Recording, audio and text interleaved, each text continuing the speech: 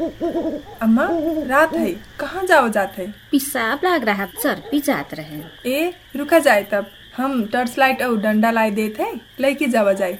काहे बिटिया डंडा और टॉर्च लाइट?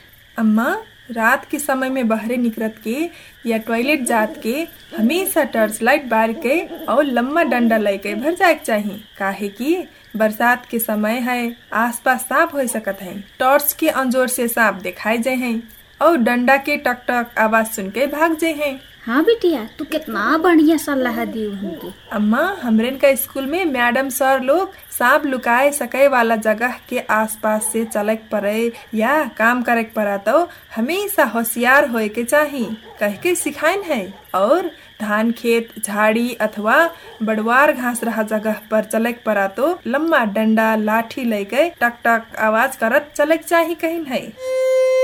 बरसात के समय में सांप सूखा जगह पर रह के पसंद करत हैं। अपने वास स्थान में पानी हल जाए के नाते सूखा जगह के खोजी में उ लोग बहरे निकल सकत है।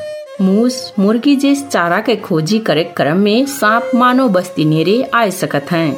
विश्वसनीय और सही जानकारी प्राप्त करे और नक्चरवे के उपचार केंद्र कहाँ है कह के पता लगावे। आधिकारिक वेब पेज snakebitenepal.org में जाई के आवश्यक जानकारी ले सका जात है। सर्पदंश से हो सके वाला मानवीय और शारीरिक क्षति विरुद्ध नेपाल सरकार, स्वास्थ्य तथा जनसंख्या मंत्रालय, रोग अनुसंधान तथा नियंत्रण महाशाखा और बीपी कोइराला स्वास्थ्य विज्ञान प्रतिष्ठान धरान स्थित सर्पदंश अनुसंधान केंद्र के प्राविधिक परामर्श में the Rotary Club of Kathmandu mid town के द्वारा प्रस्तुत जनहितकारी रेडियो संदेश।